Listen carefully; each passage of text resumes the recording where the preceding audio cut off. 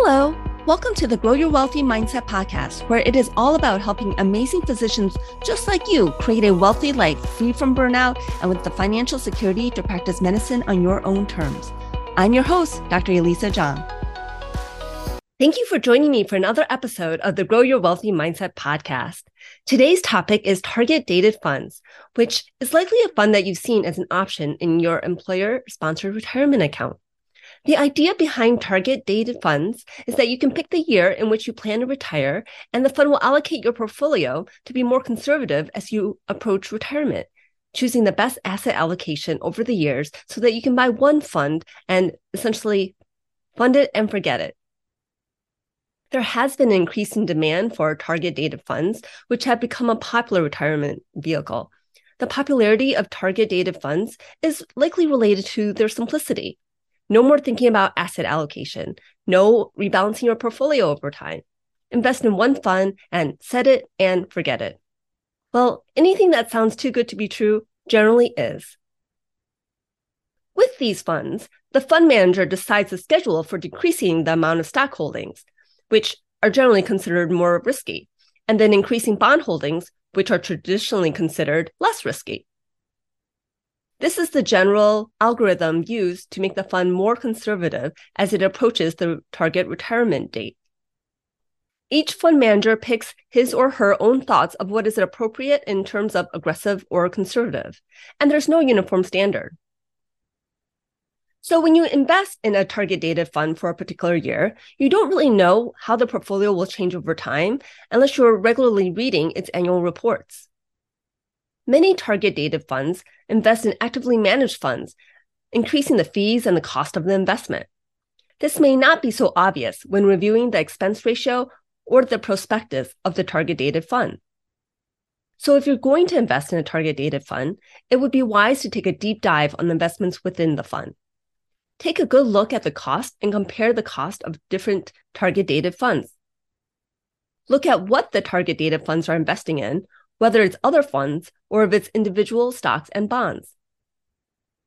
Just like it's generally best to go with low-cost index funds, if you choose to go with the target dated funds approach, go with low-cost target dated funds that are investing in low-cost index funds.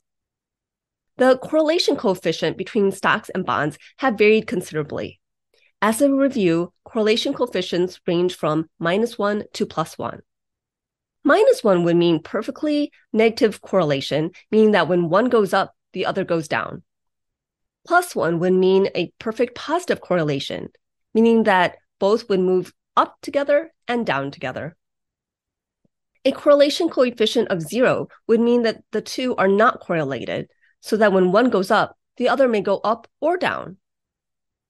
That being said, there are times when stocks and bonds both increase in value and both decrease in value. Bond prices tend to fall when interest rates go up. If we look at historical rates, from January 1960 to December 1965, stocks and bonds had a low negative correlation of -0.12. From January 1966 to June 1998, there was a persistent positive correlation of 0.36. Then from July of 1998 to October of 2019, there was a persistent negative correlation of -0.27. According to the Bespoke Investment Group, the prior 200-day stock and bond correlation as of August 31st, 2022 was positive 0.87, which is a really strong positive relationship. And unfortunately, both were going down. Ideally, you would have many different investment classes that are not correlated to each other, so that would smooth the ups and downs of your portfolio. If you only have two asset classes, it's probably preferable to have a negative correlation between the two. The idea behind having stocks and bonds to diversify your portfolio is that traditionally, they have spent more time being negatively correlated than positively correlated. When you invest in a target dated fund, you're still investing in a mutual fund holding stocks and bonds. The value of your investment is not guaranteed in any way. It is not insured by the FDIC either. Unfortunately, surveys show that many American workers don't understand what risks there are with investing in a target dated fund. A survey of 250 American workers conducted by the Behavioral Research Associates found that employees who invested in target-dated funds had many misconceptions. 61% of people said they thought that the target fund made some kind of promise. When they were asked to describe what promise that was, examples ranged from, quote, secure investment with minimal risk, end quote, or, quote, it's like a guaranteed return on investment even when the market bottoms out, end quote, and even, quote, a comfortable retirement, end quote. Some of the other findings that they had included that over 60% of employees say that investing in a target-dated funds means that they will be able to retire on that target date.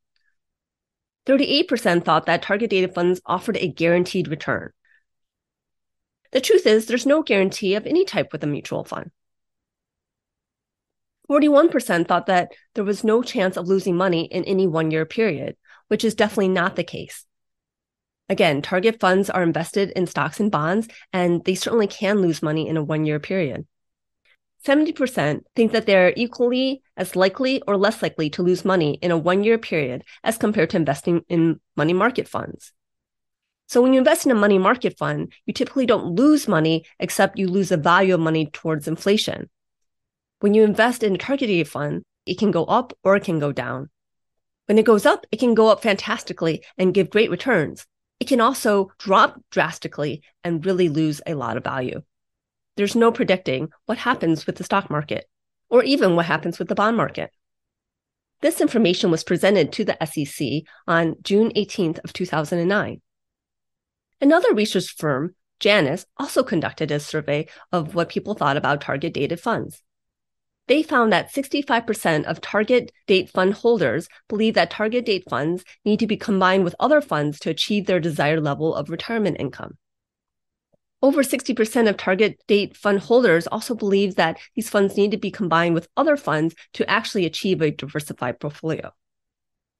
Approximately 60% of people invested in these target dated funds who rely on their employer the most for advice incorrectly believe that target-dated funds provide pension-like guarantees. More than 40% of these investors believe that target-dated funds is a fund that blends all the other funds in their 401k for them. 40% of those invested in target-dated funds selected the year of the fund based on the year they expect to leave their current employer, even if they don't plan to actually retire at that time. Target date funds were developed to prevent employees from making really poor investment decisions when they were investing in their retirement accounts. Prior to target date funds, many people invested in their own company stock. Many Enron employees had 100% of their retirement savings in Enron stock, and they lost everything when Enron went bankrupt.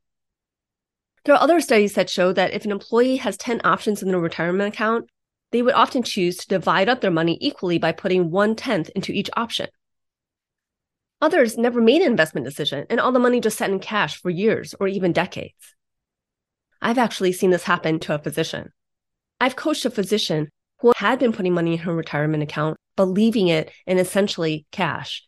She had been working for nearly 2 decades. That money sat uninvested that entire time.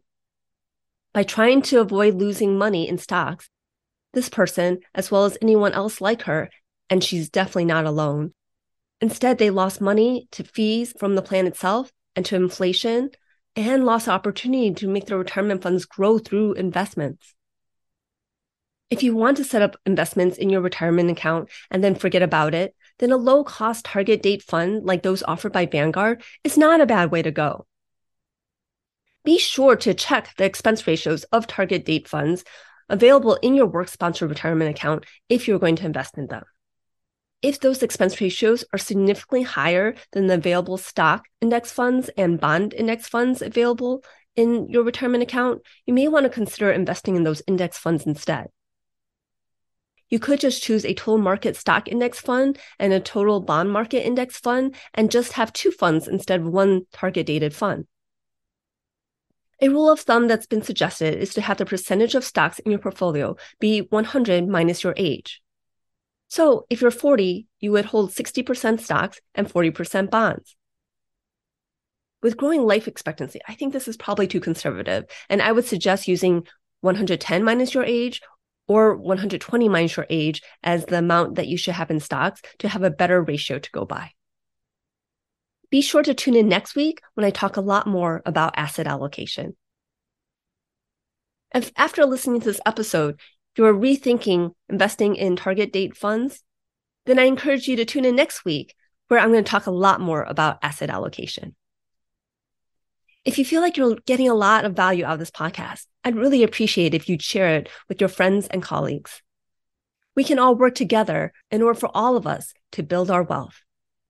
As always, thanks for listening.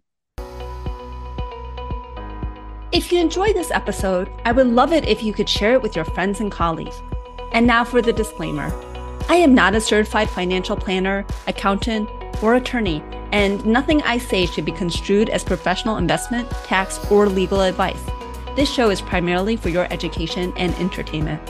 I am a physician, but I'm probably not your physician. So if you need any medical advice, please contact your own physician. Thank you.